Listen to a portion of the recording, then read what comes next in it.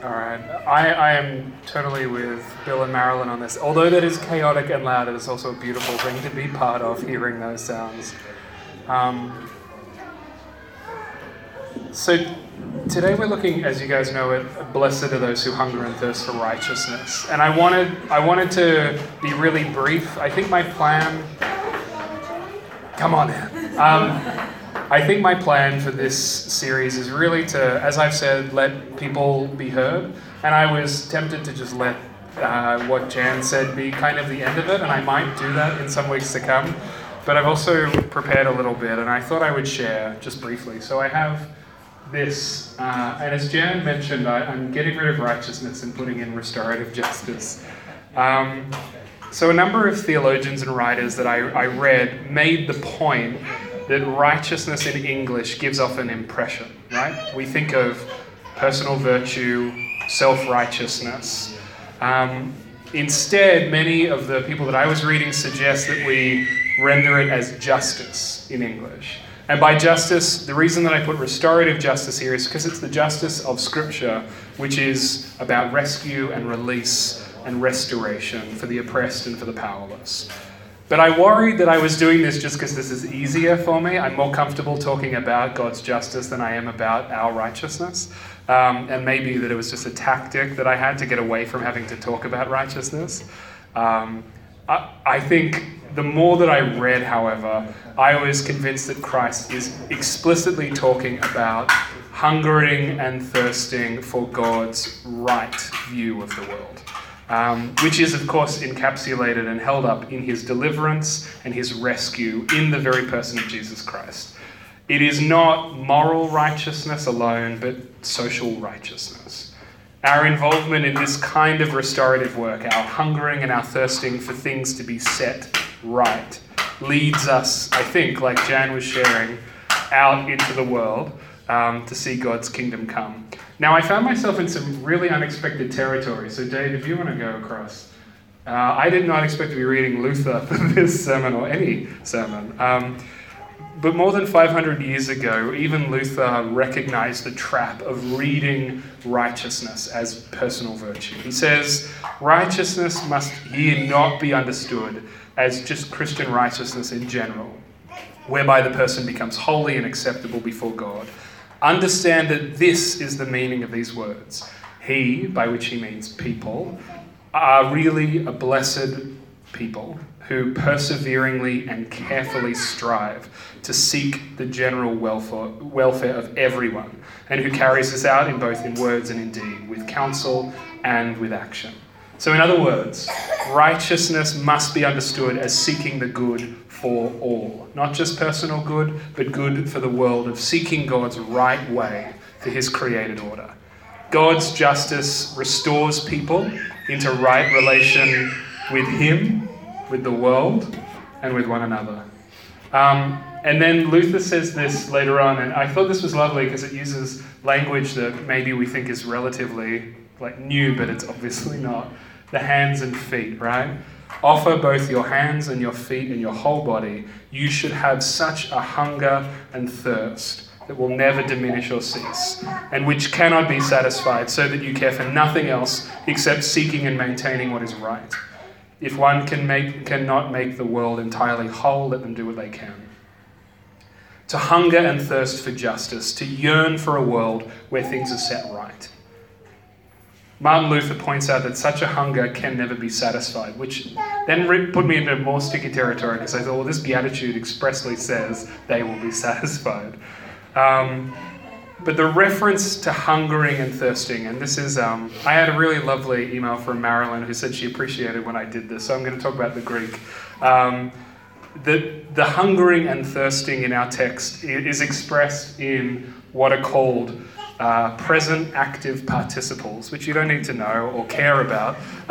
Suffice to say that when they happen in Greek, not in English, but when we have these words in Greek, it means that they happen all the time, continuously. So it's not just blessed are those who hunger and thirst right now, but stretched out into the future. So we might read it instead as this: blessed are those who keep on hungering and thirsting for justice, for they will be satisfied. Okay. We still have this trouble of satisfaction. What does it mean to be satisfied as we go on hungering and thirsting? As I've said a lot of times across this series, there are these really key, beautiful passages from the Old Testament that are looming in the Beatitudes. Jesus is leaning back into the Psalms, into Isaiah, into Proverbs, and it's likely that his hearers and Christ himself would have heard and recognized these echoes of old, familiar passages of Scripture. It is the presence of old covenant promises that help clarify the kind of kingdom that Jesus is announcing.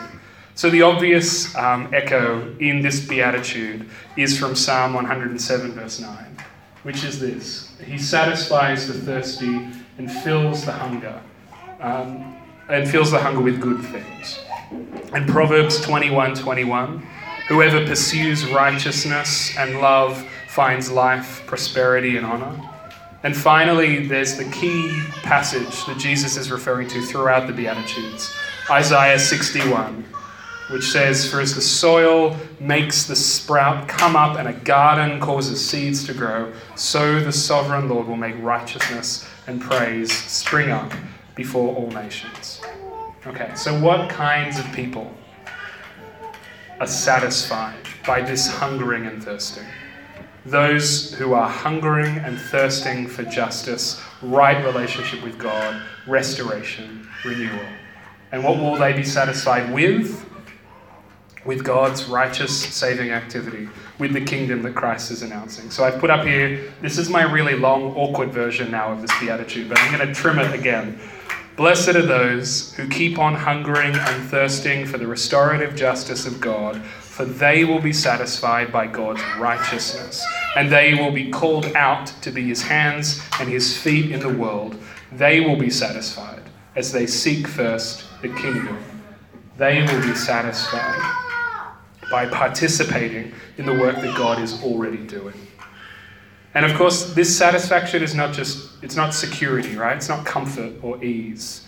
Instead, God's people are satisfied only as they hunger and thirst for the restorative justice and love of God. And this is hard, I think. I think this has a lot of implications for my own life, because I have a lot of other hungers, I have to say. I have a lot of things that motivate me, things that I yearn for, things that I desire, that are not satisfiable unless they're turned toward the God that satisfies. And I think that this beatitude is a kind of check on my appetite, right? What am I hungering and thirsting for? Is it part of God's kingdom plan? So, if we're going to reframe this beatitude in light of a hunger and a thirst for kingdom righteousness, I wanted to end with a really sticky, strange, odd parable that articulates what that justice looks like in God's kingdom. And I thought to myself, what kind of kingdom is Christ announcing? What kind of fairness, what kind of justice, what kind of equity? Who is in, who is out? I don't know if people know this parable very well, but this is from Matthew 20. And it says this: the kingdom of heaven is like a landowner who went out early in the morning to hire workers for his vineyard. He agreed to pay them a denarius for the day and sent them into his vineyard. About 9 a.m, he went out and saw others standing in the marketplace doing nothing.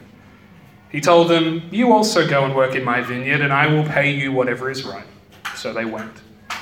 He went out again at about noon and about 3 in the afternoon and did the same thing. About 5 in the afternoon, he went out and found still others standing around. So he's, gone out onto the beach at this point, right? And looked at folks lounging about and said, "Why have you been standing here all day long doing nothing?" "Because no one has hired us," they answered. He said to them, "You also go and work in my vineyard." When evening came, the owner of the vineyard said to his foreman, "Call the workers and pay them their wages, beginning with the last ones hired and going on to the first." The workers who were hired about 5 in the afternoon came and each received a denarius. Or a denarius, I should say. I'm sounding like I'm reading from Game of Thrones there. Okay, that's an in-joke. Now I know who pirates. So when those came who were hired first, they expected to receive more, but each one of them also received a denarius. When they received it, they began to grumble against the landowner. Those who were hired last worked only 1 hour, they said, and you've made them equal to us, who have borne the burden of the work and the heat of the day. But he answered one of them, I'm not being unfair to you, friend. And that friend I've italicized because apparently in the Greek it's kind of like buddy or pal, right? So there's a hint of rebuke here. I'm not being unfair to you, friend. Didn't you agree to work for a denarius? Take your pay and go. I want to give the one who was hired last the same as I gave you. Don't I have the right to do what I want with my own money? Or are you envious because I am generous? And then Matthew adds this little single line. He says, so the last will be first, and the first will be last. This is, I think, a puzzling parable for us, and undoubtedly for the disciples who are hearing it, who have been bred to understand fairness as getting what you deserve. Just like the first hired workers, I suspect that many of us would grumble at this arrangement. It's unjust. But the landowner knows what counts as justice. He says, I will pay you whatever is right. He says, I am not being unfair to you, friends. Justice and fairness in the kingdom of heaven is not equal pay for equal work. It is an economy of grace. It is not about rewards for the rewardable, but justice for the last and the least and the lost. And this is the justice that we're called to hunger and thirst for. Which is again why I say it's sticky. It's not fair justice, it's God's justice. The lateness in this parable really struck me. Because I think we're comfortable enough with God looking after the weak and the vulnerable and the oppressed, but potentially, or maybe I'm just being honest here, less comfortable with God looking after the underserving or the latecomers. And one way to understand this parable is to think about that denarius, right? Which is 1 day's pay. It's the idea of subsistence pay, right? Enough for a day. At the end of the parable, the money is offered first to people who came last. And those were the people who would have anticipated for a whole day not having enough, right? All the way up to 5 p.m. Not having enough to live off. The landowner goes to the people who are most at risk first. He pays the latecomers a full day's wage. They didn't work with a contract, they didn't have an agreement, they took what they could before nightfall, and now what do they get? A full day's wage. Enough to feed their families. Everybody eats tonight. That is God's justice. And the labourers who had worked since sunrise, well, they probably wanted 12 times as much. They see the rewards for the latecomers and they do what probably I would do. They start to calculate. All right, so I'm getting, 12 times as much. Unfortunately, God's kingdom is not based on the economics of proportionality. The landowner gives those first labourers, those who agreed to work the full day, exactly what he told them he would, which is 1 denarius, which is justice. The kingdom of heaven is like this, Jesus says, and it's not what we expect. The ones that we might consider totally unworthy or undeserving tend to rank right up there at the front of the line. God's justice does not match our standards of equality. This new way of living is not based upon rewards for good deeds. It's not a principle of proportionality, as I said. It's a kind of upside-down economics. It's an economy of grace where God showers generosity on those who might least deserve it, and at the same time is unfailingly trustworthy to those who have nothing left, nothing to count on, nothing to hold on to at the end of the day. God's reign is characterized by restorative justice. The first will be last. The last will be first. Now, our beatitude does not say, blessed are the just. Do you notice that? Might put it back up. It doesn't say, blessed are the just, or blessed are those even who do justice. It says that God commends the ongoing seeking of justice. Another saying that we see later in the Sermon on the Mount reflects a very similar kind of wisdom. You might know it. Jesus is talking about anxiety, and he tells his listeners, don't worry about life, don't worry about food, don't worry about clothing. Look at the birds of the air, look at the lilies of the field. Do not seek after food or clothing, but seek first God's kingdom and God's justice, and all the rest will be given. Blessing in this sense comes from seeking and striving and hungering and thirsting. Christ's sermon, as I've said, is not an analysis of our world as it is, but it's an announcement of the kingdom. This kingdom is not a place that we reach, but it's a way to follow. Living this beatitude, I don't think, is easy. This is a hard beatitude. Not that there's an easy beatitude, but this one's sticky because it calls upon us not to trust in our own goodness or our good work, but in God's extravagant and dependable grace. So my hope is for me and for us that we be people who go on hungering and thirsting for restorative justice. I'm so thankful to Jan for giving us one concrete way and for Lyndall another. So I had some questions, and I'll probably pop them in the newsletter because I always ask too many questions. It's a habit of mine. But these are some questions that I had for myself, and so I thought I would share them with us.